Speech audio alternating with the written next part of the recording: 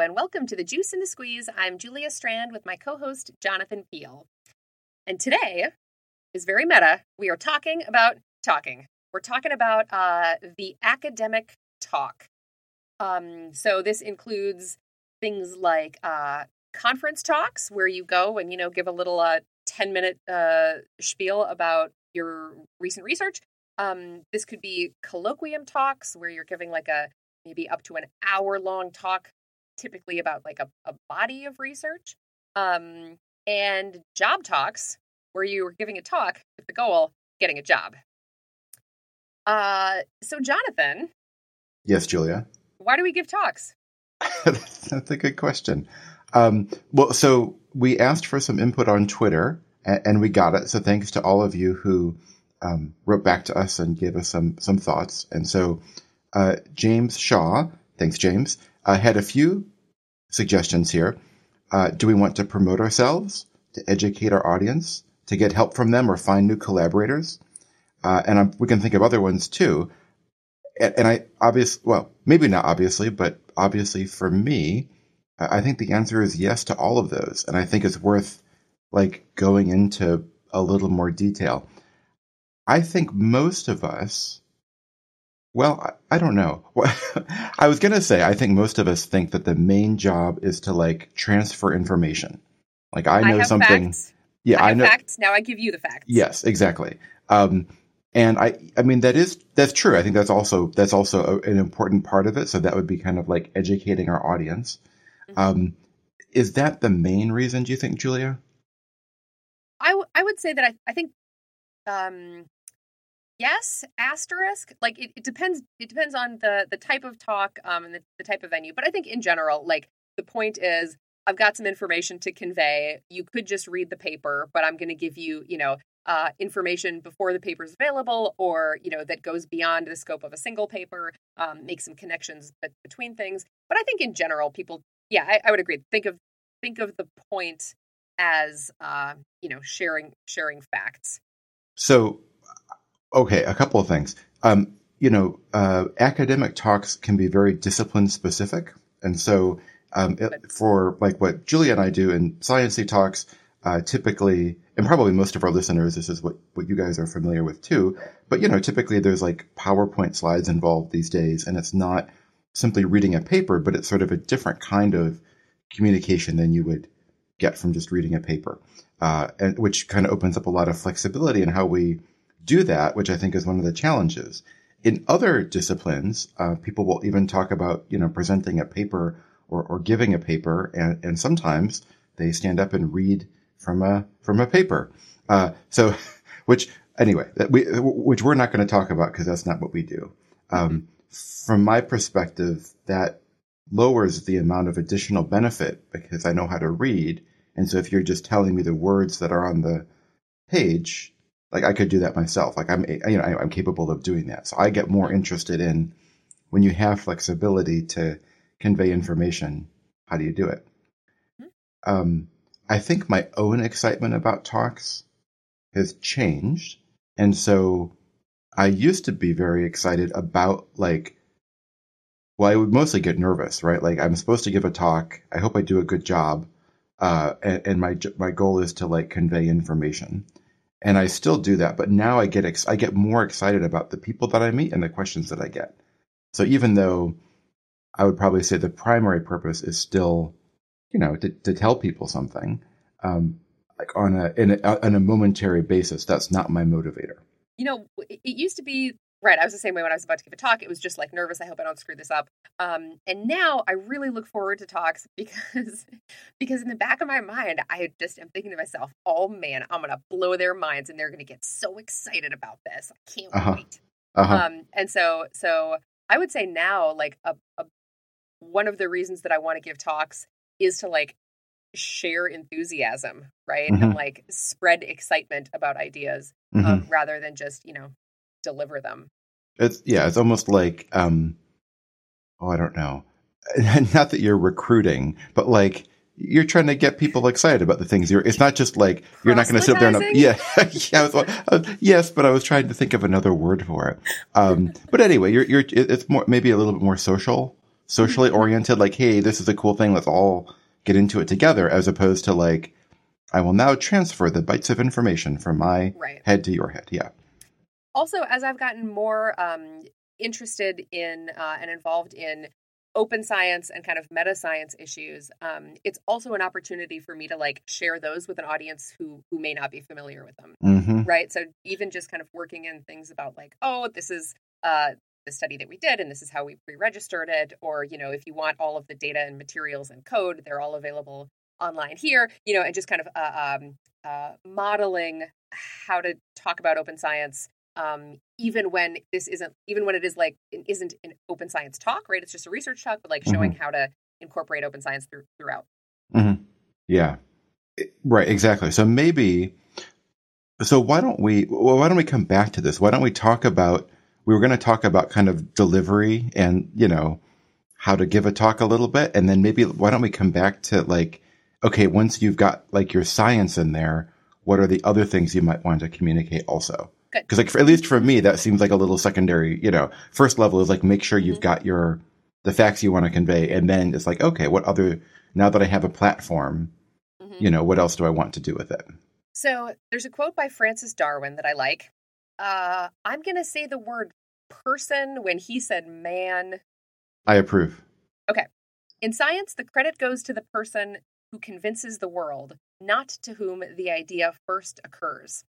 And I really like that. I also like that it's Francis Darwin, right? Because we associate theory of evolution by natural selection with Charles Darwin rather than with Alfred Russel Wallace, who actually thought of it, you know, at the same time or earlier, but Darwin got it out there first. And this is a really important idea that, like, you can make some incredible discovery, you can learn something new about the world, but it doesn't count if you don't tell people about it, right? Like, if you don't share it with the world, if you don't convince everyone, there's no point in having done it, right? Science like has to be a social endeavor in that regard. And so a talk is really an opportunity to convince the world of something, right? Like it's a real special thing to have a room full of bodies paying attention to you, and you can really use that power for good if you want to. Right. So it's a powerful venue. Well, I think also, I mean, I like that quote, and it's very true. I think sometimes people react to that, you know, a little bit sort of like, well, that seems not fair. You know what I mean? Like if someone thinks of it first, they should get the credit if, you know, in a perfect world. And that, well, so that may be true, but also it's not how the world actually works. And so it's good to be aware of that. And secondly, I think if you view communication as, you know, part and parcel of science, which I do, right? It's kind of what you were saying. Then it really is fair, right? Like you need both parts. You need to have the idea and to communicate it. And it's not, the communication shouldn't be like a second class citizen, right? Because again, if you don't communicate it, it doesn't help anyone. And what's the point? So I actually think, obviously there are, you can always find some examples where people have been kind of wronged in different ways, but in general, I don't think it's crazy that we're kind of responsible for sharing our own knowledge in a way that people can use it, right? Yes. So, all right, you have been given this amazing platform where you get to stand at the front of a room and have people look at you and listen to you for some amount of time. So what do you do with that time? There are different strategies. So we're going to start with like delivery and, you know, content aside, like how do you engage with your audience? How do you communicate? There are different techniques. It will probably surprise no one who has listened to the podcast before or ever seen me, that the strategy that I use to try to engage my listeners is to just be really enthusiastic to to suck them in. I think that like enthusiasm is the spoonful of sugar that helps the learning go down, right? That it is. If you are not excited about the ideas, it's a lot to ask of your listener that they should be excited about them too. And I know that that doesn't work for everyone. And there's personality differences and all of that. And I think there are lots of ways of giving a great talk that don't involve pointing at the screen and saying, "Can you believe how cool this is?" But I think it is really important to find a way of talking to the audience that does convey, your that conveys why the ideas are interesting and why they should care about them. When I think back to conference talks or job talks or whatever, I'm really struck at the things that I remember, the talks that I remember well, aren't necessarily wow, they had the cleanest data or the biggest sample sizes or something like that. It's oh, I remember that speaker really took me on a journey and I understood it, and the way she delivered it was interesting. And as a result, I remember, what the content of the material was. And so I think giving a good talk is not just for showmanship, but also because it's going to help them understand and remember, which is what you want them to do ultimately. Yeah, I agree. So just backing up to one point you made, which is a good one, is, everyone, well, there are lots of different ways of giving a good talk. And so obviously you and I will talk about what works for us, and that may not work for everyone. But I think everyone can sort of think about what the most effective strategies are, right? So like other things they've said, if you just think I'm not great at giving talks, oh well, I think you're probably not going to give the best talks you can give. I think it's better to try to be, to try to improve and be introspective a little bit about okay, what are my strengths? What are my weaknesses? What are the things I do well? What can I work on? What can't I work on? Right. Or, whatever the things are. So if someone is never going to make a joke during a talk, then fine. But maybe you'd think, well, you know what? Sometimes jokes are effective and I would like to try to do it. So I'm going to plan a joke, or whatever. You might be able to do one joke in a 40-minute talk and maybe next year you'll do two, or, whatever the thing is. And if you hate jokes, then don't put them in, but just an example. So, which is to say, every time, I think the critical thinking part is really useful. So if you're looking at if you watch other people give talks, then think about, well, what worked and what didn't and why, as opposed to that talk was good, that talk was bad, or I was bored or I wasn't bored. Well, what about it was engaging or confusing or boring? And I think for me, that has been the thing that's helped me the most, apart from practicing a lot, but just trying to really be aware when watching other talks of how I'm feeling and the details, right? As we'll get into, but sort of paying attention to those details has been really helpful. I think that's great advice. I have said before that I think I learn something from every talk that I see about delivery. And sometimes it's I'm going to remember that it's very distracting when a speaker ... But sometimes it's, it's things oh, I saw when that person was pointing to something on the screen, they tucked the non-pointing hand behind their back. And it was a really nice way of just signaling, hey, the focus is on this hand. Right. And so I think you can, if you are thoughtful, can learn a ton from watching talks too. And I guess along with that is, I think I always assume, I've said before, when I first started off, I read a journal article and assumed it was a published article. Therefore, the authors are good writers and know what they're doing. Same with talks. You watch an established person give a talk and you think, I guess this is a good talk because, this is a famous person or whatever. Peele's giving a talk. It must be a good talk. Don't think that, because a lot of people don't give great talks. And even if it's a fine talk, it could probably be better. Right. So just not that you want to be mean. If someone gives a great talk, more power to them, but don't assume that someone's giving a good talk because they're famous. I would say there is, at least in our field, far more variability in the quality of talks that people give than in the quality of papers that you read. And that's saying something, because there's a ton of variability in the quality of papers that you read too.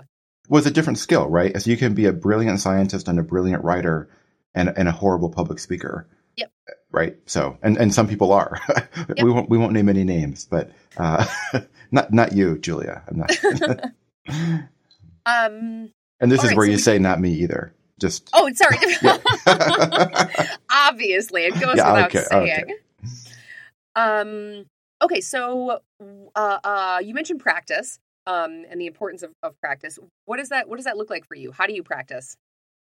And when and all of that. Yeah. So again, this has changed a lot. So I'm going to go back in time to more graduate student talks. So I would ideally, and obviously sometimes stuff is last minute. And so we're not going to talk about like, at least not yet, talk about like cheats and shortcuts in the real world. But ideally, I would get a talk ready at least like a complete, I have all my slides and they look good and I'm happy with it, ready, 2 weeks ahead of time, and give a practice and give a practice talk in front of people like lab members, out loud, timed without stopping, and then get feedback from those people who just saw your talk. And then you have 2 weeks to practice it again and change all the stuff that you need changing. And I would practice it. So when you're not practicing in front of people, to me, practice means you put the slides on your computer, you start a timer, and you go through your talk from beginning to end and stop the timer. And you make sure that you know how you're going to transition from one slide to the next, and you know that your timing is whatever your timing is supposed to be, and that you're paying attention to not rushing, and so on and so forth. The more comfortable you are, well, the less you'll have to do that. But I would start off doing that. Maybe does that seem like over preparation? I don't think it is. That's how I do it. That's how a lot of right. And so there's lots of advantages to this, including. And we'll get to some other ones later, but a big one is just knowing how long your talk is. And so it always, there's no reason you should be at a talk and either finish way, way early or be rushing through the end and saying, oh, I'm sorry, I don't have time to talk about these last few points, because you should have practiced it a bunch of times. And so the most common thing, if you've actually prepared, is you might talk a little faster and then you'll be done a little bit early, and that's fine. Or if someone interrupts with a question, then, you might go a couple of minutes long, but you should be really targeting it, pretty accurately. Yeah. What he said. Well, the other thing is there are tricky transitions sometimes, right? Like every time you get to a particular slide, you might I don't really know how to say this, or like, there's a really important phrase that I want to introduce because not everyone's going to know it. And I would so I don't advocate memorizing your talk at all. I think that has its own problems. Maybe it works for some people, but I do think practicing certain transitions over and over, and also maybe specific wordings if there are, if you need to, like, here's a sentence that I think really works, I'm just going to try to say it, right? And even if you don't say it perfectly, having said it 100 times will help you to make up something sensible instead of freezing. I think that's great advice. I actually do fully script talks in that in the presenter view of PowerPoint, where I can have my little notes view. I will write out verbatim exactly what I intend to say. Mm-hmm. When I'm actually giving the talk, I don't read it, mm-hmm. but I look at the slides with it there. I practice that, and if I get in a panic or think I'm forgetting something, I can glance at those and have the bullet points of these are the important points to make on this slide. Mm-hmm.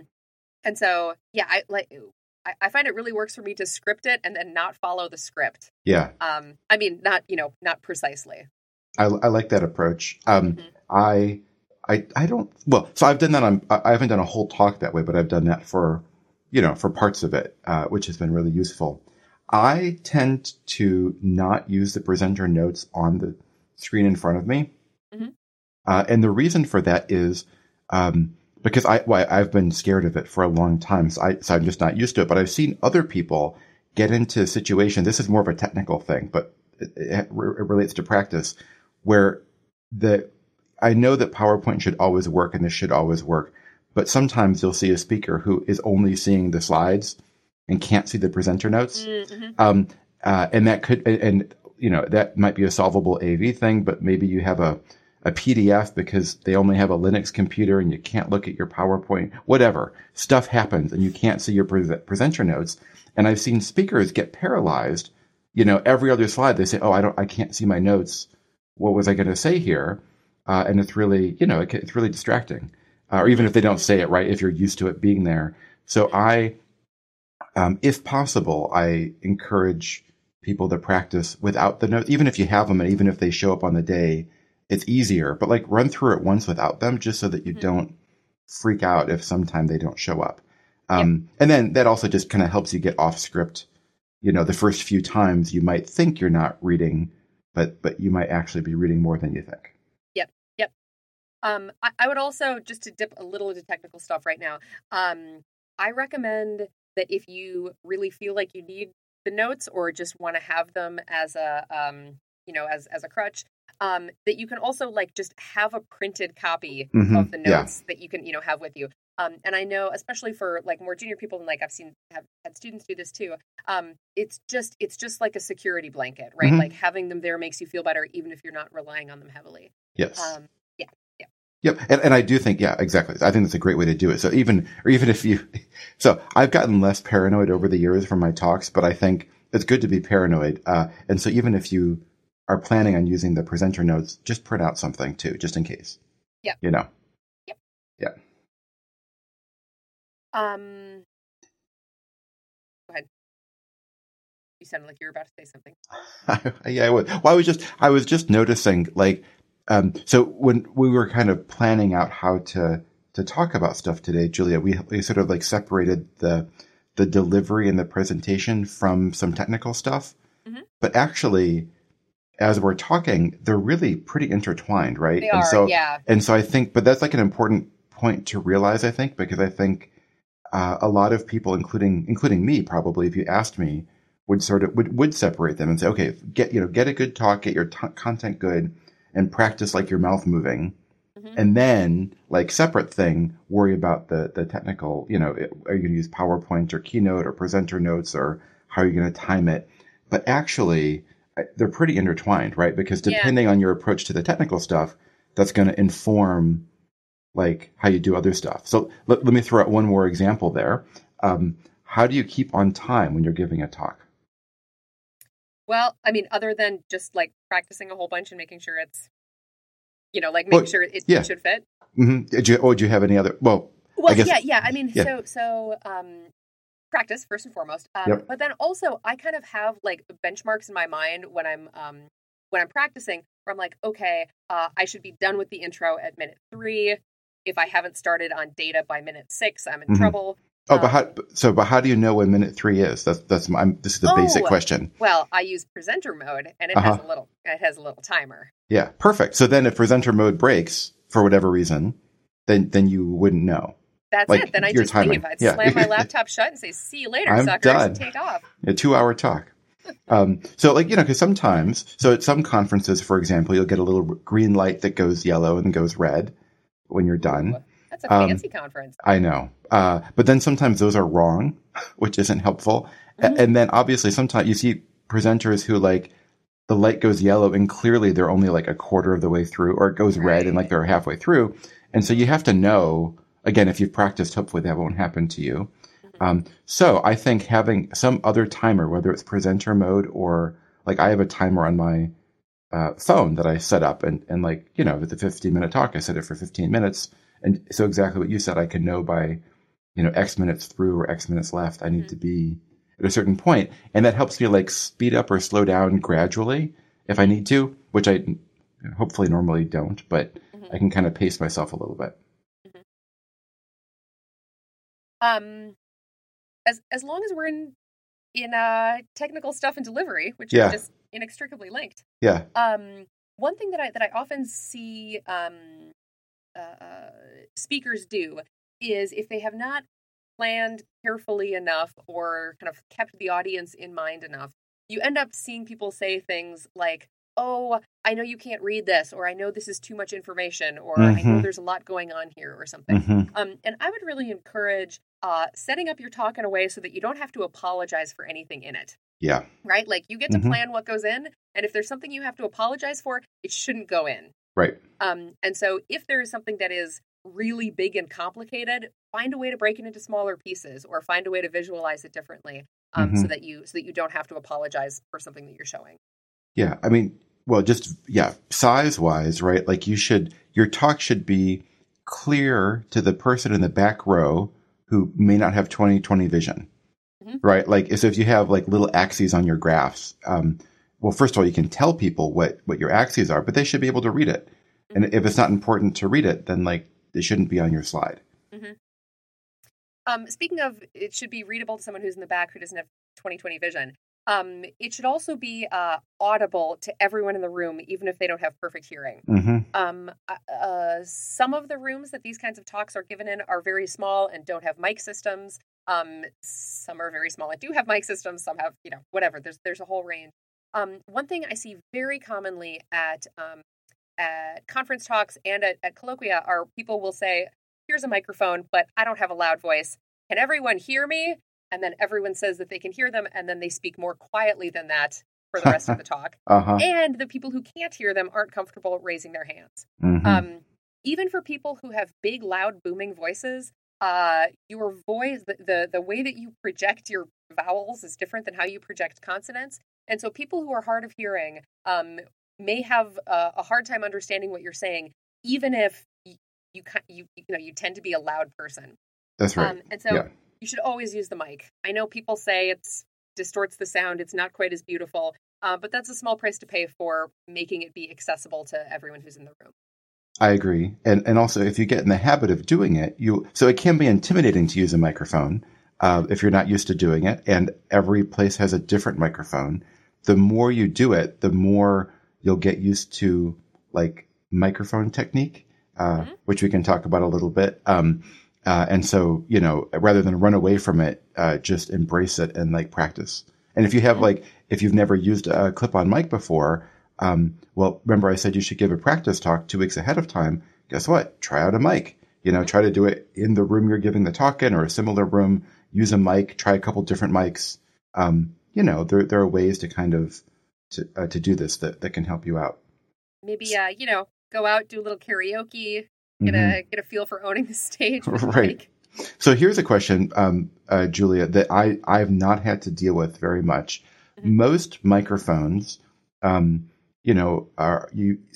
typically there's a little lapel mic you could clip on your shirt or your dress or your top, and then or something that goes around your ear, and both of those, have pluses and minuses. But then there's a little battery pack, and as a man, I'm typically wearing pants,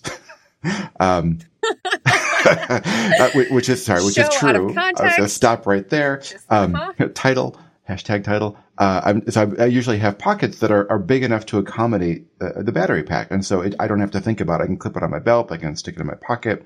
But not all women's clothes have that option. And so what have you run into with that, and how do you handle that? Because it's super awkward if you have to hold on to it. Yeah, it is. So I've been in that situation a couple of times, and it has been convenient that I've been wearing something that has like a belt or like something that you can clip to in the back. And so like they usually have like a clip on them, and you can like clip it onto the belt or something that's in the back. I actually did one time. I was recording a lecture. It was like I was talking to a video camera for a thing. And I hope this isn't too much information for our listeners. I didn't have anything to clip it to, and I ended up like clipping it to the back of my bra, like through my dress. And it worked, but like, I wasn't going to be on screen for very long. And if it fell out, we could cut that. So it wasn't ideal. And I gave a a little angry tirade to the all male camera crew about right. So I don't. Yeah, that's tricky. I don't know that I have great advice for that situation, other than if you're going to wear a dress, try to get one with pockets or a belt for the day you give your talk. Mm-hmm. Or whatever you do, maybe just be aware of that issue and practice ahead of time. Yeah. Whether it's with what clothing you wear, or if you want to just hold it or whatever. Yeah. But just so you're kind of comfortable. I mean, the other thing is, so a lot of places then who don't have clip-on mics will have a podium mic. And the challenge there is it kind of ties you to the podium, which can be fine. But we all most of us anyway, have a tendency to want to look at the screen when we're talking about something up there, like data or a picture, which I actually like because I think it's a way to connect to the audience. You kind of look at them, and then it's like a perspective shift, right? Like, hey, let's all look at this thing together, which I think is good, except when you keep talking and you turn your head away from the microphone, right? That's super distracting, because I could be telling you something really interesting, and then I go over here and look at the screen, and then I come back and tell you something else interesting, right? You can miss a lot of what I'm saying. Yep. So again, that's a thing to practice, and you just may not turn around as much, or you might like gesture over your shoulder or turn around and point and then turn back to the mic. But again, just it's worth being aware of. And a lot of people aren't aware of it, as you've probably noticed. So just these little things, it's not that people will go out of your talk saying, wow, Jonathan had really good microphone technique. It's more like they will follow your story and not get confused because they haven't missed stuff. And that's what, that's what hopefully they'll remember. Right. Speaking of pointing, I have a thing to say about laser pointers. Mm-hmm. Laser pointers can be awesome for like indicating which specific region of the brain or bar of the graph or whatever that's on the figure that you're referring to. I think they are often heavily overused. The technique that I recommend is if you're going to use a laser pointer, you should only use it while you are not talking. So you say, okay, this region of the brain, point, stop pointing, is important for giving talks or whatever. Mm-hmm. So I think that the technique of don't talk while you're pointing is a nice one because it reminds you that like you're just supposed to use it to be like, it's that one, not to like circle something for a long period of time or, you know, continue like waving it all over the screen. Mm-hmm. But just use it very briefly to indicate and then it goes away. So I agree with that. Oh, I disagree and agree. I think that's good. My advice is more extreme, which is never use a laser pointer. Or never rely on it. And the reasons are, first of all, well, if you bring your own, so if you don't bring your own, then, you know, madness ensues because you never know if there'll be one and if the batteries are there. So if you're going to do it, bring your own. But one of the challenges is that many people get a little bit shaky when they're giving a talk, even if they're not consciously nervous. You get some little tremors in your hand. Mm-hmm. And so you'll see people point to the screen and the laser pointer is going all over the place. So it's not really helpful as a pointer. Mm-hmm. And it's just like a little bit awkward because it's just emphasizing to you and everyone else that you're a little shaky. Mm-hmm. Another challenge is that sometimes you may not know ahead of time, but there might be two screens in the room that you're giving a talk in, right? Like two, you know, go left and right projector. Mm-hmm. Which one do you point to? So you point to the one on the right. People on the left are, I mean, they can see it, but they have to kind of move their attention. It gets kind of confusing. And also your point, Julia, that it's very easy to get distracted, like pointing to too much stuff, you know, and kind of like, anyway, tracing out the whole figure with a laser pointer when you don't have to. So, I mean, I should also say with this and other rules, I say it like a rule, and of course I use pointers sometimes also, but I think it's better to, if you're something you know you want to highlight because you've practiced your talk a whole bunch and you've given it to people, and so you know what is confusing and what needs to be highlighted, you know, put a circle or a line or an arrow in your PowerPoint and have it come up, and that will remind you and make sure that you highlight the right thing. Everyone with any kind of screen can see it all at the same time. You don't have to worry about it. Yep. I would say another option is, you know, you can get programs that basically put a pointer on your computer screen, and that's also useful because it can show up on everyone's screen. But then you have to worry about, you know, being accurate and pointing at the right thing and not doing it too much. So, yeah, I'm a strong advocate of just pretend there's no laser pointer. I thought when you were like, I agree and I disagree, I was like, oh, he loves laser pointers. We're going to fight. No, he hates them. Yeah. Although, yeah. And then of course, having come out as anti-laser pointer, there are definitely times, probably because I haven't planned ahead enough, that I end up going over to the screen and jumping up to point at something because I don't have a pointer and like or an arrow. And that's wiggle and yeah. Uh-huh. Yeah, exactly. In class, sometimes I throw an eraser at the screen because it's really high. So if I want to point to the top of the screen, I can't reach it. So I just throw an eraser up there. Wow, you gotta trust your arm in that case. Yeah. I've not done that in like a job talk. But anyway, in class, I do it sometimes. All right, other technical stuff. If you Google how to give a good academic talk, one of the things that you will see the very most is simplicity is king in designing slides. It is very common to see just walls of text appear on screens, and that's tiresome for readers. And I would argue that slides should be a way of kind of structuring, making main points. But, you know, you're there talking, so not all of the information has to be written down. Mm-hmm. And please don't read your slides Hmm? point by point, right? I'm a big advocate of having bits of things show up on a screen at once. I know opinions differ about Mm-hmm. this, but the way that I will typically do it is, if I have a slide that makes 3 points, I will have the first point appear and I will talk about the first point, and then have the second one come up, talk about that, Mm-hmm. and so forth. I think that's a nice technique for helping to like focus on what the important, what the idea is currently at hand. And it's kind of fun to like build up the suspense too. Like, where are we Mm-hmm. going next? Now I'll let you know. Click. Do people disagree with that? Some people. So, for building up points like that. Also, things like building up graphs, right? Mm-hmm. Where you're like, here are the axes. Here's what group 1 did. Let's think about Mm-hmm. that. Now, here's Mm-hmm. what group 2 did. To like have them appear slowly. Mm-hmm. That's the one that I've specifically heard people say, no, just show me the whole thing. I know how to read a graph. Yeah. And I disagree. I think it's always better to build it up slowly. me too. I mean, if you have like one line on there, you can show the whole thing. But typically, at least one Especially if person's it's going to get complicated, confused. Yeah. Mhm.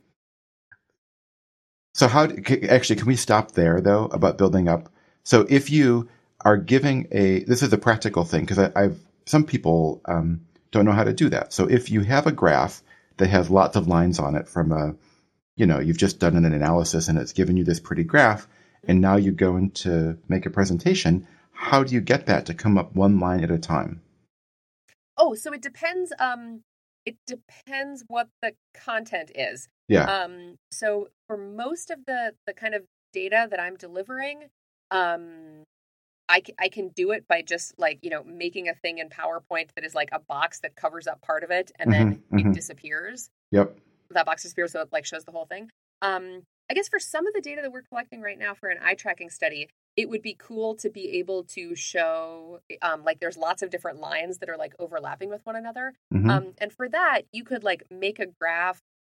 Make a figure. I use R for figures. Like make a figure that only includes one condition, and then make a figure that includes both conditions. And first show the first figure, and then the second one just appears over the top of it, so it looks like the second line has just been added in. Mm-hmm. That would probably be an elegant way to deal with that. As long as you keep your, axes limits and everything else the same, which you would because you've scripted it, that can work really well. Mm-hmm. The other thing I've done is I've traced over graphs in Keynote, which is what I use. But I mean, if there's a graph that I don't know how to do what you've just described, either way, I will manually, if it's a scatter plot, I will put a circle over each dot in the plot to let me animate them. It's tedious, especially the first time you do it, but it lets you animate. You have really concise control over how you animate things, and it's always been worth the time. Mm-hmm. So, in general, a lot of my thinking about talks has been like, I saw a cool thing in a talk that worked. How do I do that? Instead of what do I know how to do? Yeah. You know what I mean? Like, so you kind of focus on like, what's the most effective way to communicate it? And sometimes it's easy, sometimes it's hard, but that's my goal. As opposed to like, I don't know how to do that. So I guess I'm just going to paste in my image and the axes are too small and the colors are wrong, or whatever. Yep. The other advantage about this, you can either make the whole graph or, pro tip, if your graph is beautiful, but your axes are too small to read, and you remember what Julia and I said, you can just make new axes in PowerPoint or Keynote or whatever, right? Just like hide the printed axes, put some text in there, make it huge, and then everyone will know what your axes are. Mm-hmm. Here's a little hint about speaking rate. So many people will talk very quickly during a talk, especially when they're nervous. So yes, practicing is helpful. Practicing in front of a group is helpful. Having your talk really memorized might seem helpful, but then sometimes you might even talk quicker because you know all the words you're going to say. Mm-hmm. And I always find it very difficult to like slow my speaking rate in a sentence when I'm very nervous or whatever. But one thing that's easier is to increase the pauses between sentences. So within a thought, you might just kind of ramble a little bit, but then you can sort of take just an extra beat. You don't want to do too much, but you can kind of pause between phrases and between sentences. And the result is your average speaking rate goes down. And there is actually research on this that with fast speech, putting in some pauses kind of helps the listeners catch up. Mm-hmm. Yep. So as opposed to, measuring every word and trying to like talk to a metronome, just give your listeners a little chance to catch up, and that can, slow down your overall presentation rate. What do you recommend for people who get super, super nervous? Mm-hmm. Like, I know some people before talks, and even like me early on, just that, like, upset stomach, shaky hands, Mm-hmm. throat tight, just gut wrenching nerves.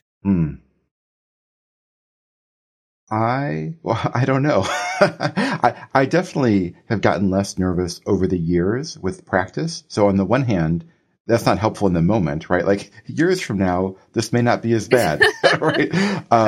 In the moment, I mean, when I'm nervous, and I have not been quite that nervous, but I try to either distract myself by talking to someone or like do some deep breathing exercises, and kind of, sit off in the front row.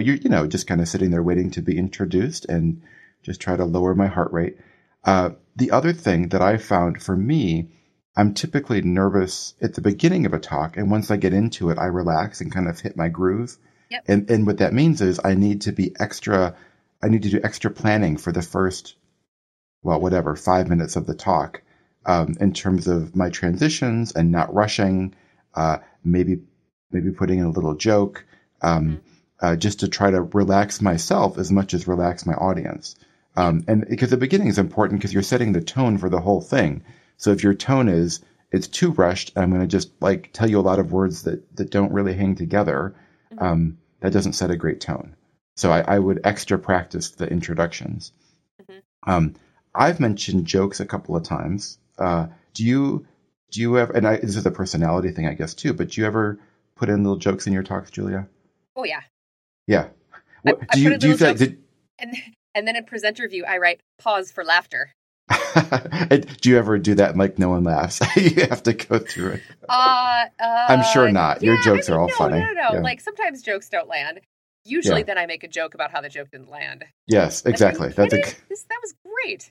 The pro tip, right? Well, so here's it. Yeah, go ahead. Yeah, I was going to say, judiciously used. I think humor is a wonderful technique for engaging an audience. That's and people are pretty. I mean, audiences are pretty forgiving with like nerdy academic humor too. Oh yeah. So like, you don't have to be a great comedian. It just sort of like lets people know that you're trying to be entertaining, and you're thinking about them. One change I've noticed, which is related to the jokes, you'll see in a minute, over the last 15 years or 20 years. Wow, I'm old. Is that it used to be when I gave a talk, I would only give that talk one time. Like I'm giving my update on my dissertation research this semester, and I don't have to do it for another year. And next year is going to be, there'll be some overlap, but it's a different talk. Now I'm more frequently end up giving talks that are very similar, on similar topics at, different conferences. Two different conferences that don't seem to have a lot of overlap might say, hey, can you talk about this same thing that you do? And so I reuse most of my slides, and which saves me some time, but it also gives me a chance to work on my delivery. And so I now have some talks or sections of talks I might have given 5 or 10 times, maybe more, but let's say 5 or 10 times. And so, sometimes there's a joke I'll try on the first time that like no one laughed at. Well, I'll take it out. But then there are the ones that people laugh at on the second time. And I kind of like, I leave those in. So I feel bad for people who've seen my act a few times. But at the same time, it's really interesting to see how like I get more comfortable delivering some of those, and sort of, I don't know, it feels like I'm actually able to improve the performance aspect of it. The same content, but I think I'm doing a better job delivering it, which is not something I had seen before. And then, and yes, I try out new material sometimes and see if people laugh. Yeah. Going back to big nerves. You said like, deep breathing exercises or like, something to kind of like help you calm down just beforehand. sometimes if I'm really nervous and I just know I have to kill like 5 minutes or something, this even like this still happens to me like before the first day of class too. Where I'm just like, it's like, it's excited, but it's nervous. I look at pictures of cute animals on my phone, and I swear it helps. Mm-hmm. This is not science. This is just me saying, like, when I feel stressed out, I look at that and I'm like, look at those little puppies' faces. And that's really useful for me. So that's good. It's like distracting and positive. Yeah. Mm-hmm. The other thing I recommend, and this is if you are very nervous or not, I just recommend this always, is remember that the faces of the audience do not necessarily convey their true emotional states, right? Mm-hmm. Like, people sometimes look really bored during talks, and it's because I think that, like, we all forget that the presenter can see you just as well as you can see the presenter. Mm-hmm. And it's very easy to be like, they hate me because if they liked me, they would all be smiling broadly. Right. And I think even for the best speakers, they're not all smiling broadly. Mm-hmm. But I recommend finding that one person who has an engaged resting face or nods. Those nodders in talks are like, there's a special place in heaven for them. And talk to them. I mean, talk to everybody, but focus your attention on them. Mm-hmm. I have like made it a life's quest to be the smiling nodder in talks that like I wish that I want to have. I'm like, like, here's my part in changing culture. I'm going to be an engaged audience member. But yeah, I'm so grateful to all of you out there who do that. Mm-hmm. Yeah, that's a great idea. Well, if in the unlikely event you can't find a nodder, there's also the old sort of like find a point that's kind of in your audience's room, but not any particular person. Mm-hmm. Like if they're stressing you out, right? Like find a pillar in the middle of the room, and just something else to focus on. Because if you're not looking at your audience at all, that's a real killer for engagement. So if you're just looking at your computer or your notes or the screen the entire time, people will notice that you're not making eye contact. Yep. On the other hand, you don't need to lock eyes with everyone in the audience. You just need to kind of give them a general gaze, as much as you're comfortable. And that's where the nodders are super helpful. But if you can't find a nodder, just like imagine a nodder. Imagine Julia up there in the back row, nodding and smiling at you. Yeah. Okay, then in terms of like the actual content that you're including, right? The content that you're delivering. I think it's very important to know your audience and tailor the talk for them. So if, for instance, you are giving a talk that is, at a small liberal arts college, like the one that I work at, the audience is likely to be faculty, but also undergrads. And so the talk should be accessible to people who are smart and interested, but don't have a PhD in whatever you're talking about. If the audience is, if it's at a conference that's like more of a general science conference, people might be familiar with the basic idea, but not like the super specifics. If it's a very specific kind of conference, people will have more background knowledge. And so the talk that you write, even if you're talking about the same data, it's going to be it should be a different talk in all of those contexts because you're kind of focused on different things and giving different amounts of background knowledge. So whenever I'm giving a talk somewhere, I always ask like about the room, like how big a room am I going to be in, to know about these like mic issues, how big does the text have to be, that kind of stuff. And also like who's going to be there? Is this for the undergrads? Is it for the faculty? Who am I talking to? Mm-hmm. Yeah. And when in doubt, assume less background than more, because people who know it, they might tune out for your background, but then they will get re-engaged. And also people might think they know it, but you might have a different perspective. So it kind of gets everyone on the same page, even the experts. And you will, no matter what, you will have some non-experts in the room. And and just assume every talk you give, there's someone who has no background. And so you need to at least give them enough to like jump in, even if they're not fully caught up. And even if people know it, I actually really like hearing how people introduce for a general audience the problem that I spend my life working on, right? Like how people understand spoken language, because they give different examples and they frame it differently. And it's just nice to be like, oh, that I might steal that. That's a clever way of doing it. Yeah. Well, and then I think you also, anyway, you can kind of but it gives you a little bit of credibility, right? So people who know, then you explain it well. They're like, oh yeah, you know what you're talking about. Yeah. And so I think it doesn't hurt. Have you ever seen a talk that was really like, pitched too easy, like dumbed down too much? Yes. Okay. I think I was going to say no. I think I've seen like two, compared to like hundreds that are pitched too high. So the ratio is very much on the most people really pitch it too high. Certainly agree with that. Okay, but they exist, so don't go too crazy. Right. But anyway, probably that will not be statistically that will probably not be your biggest challenge. Yeah. Okay, and then other stuff in content. It is also very common for people to start with some kind of like roadmap or overview of like, today I'm gonna, this is what the content of the talk will include. And sometimes that is done really beautifully, and people will say the problem that we're dealing with is XYZ. I'm going to show you. I think the answer is this, and here's why. And like kind of give a broad like conceptual overview. Sometimes people start by saying, have a slide that says like overview. I'm going to start with an introduction, then I'm going to present the methods, then I'm going to talk about the results, and then I will offer some conclusions and ideas for future directions. And I would recommend doing away with that slide, because that is in fact the recipe for like every academic talk ever, and it doesn't convey terribly much information. Given that that's like the norm. Right. You on board with that? Yeah. Okay. I'm on board with that. I think it can be really nice to like set it up conceptually, like this is the big question that I'm going to tackle, and like kind of do some foreshadowing in that way.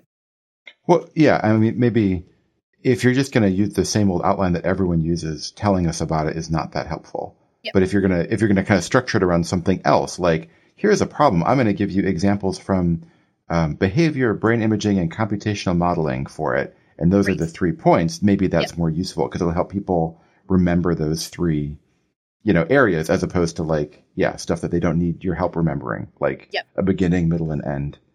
Or right? Or like saying, I'm going to start, by the end of this talk, I hope to convince you that all of the different measures of listening effort in the literature are in fact not at all measuring the same thing, and we don't know what we're measuring. Mm-hmm. And then, spend the rest of the hour explaining, giving evidence for why that point is true. Yep. That can be really effective too. Mm-hmm. If it is something like you're describing a single study or a single experiment, I really like starting with like what the big question is. Like, why is this interesting?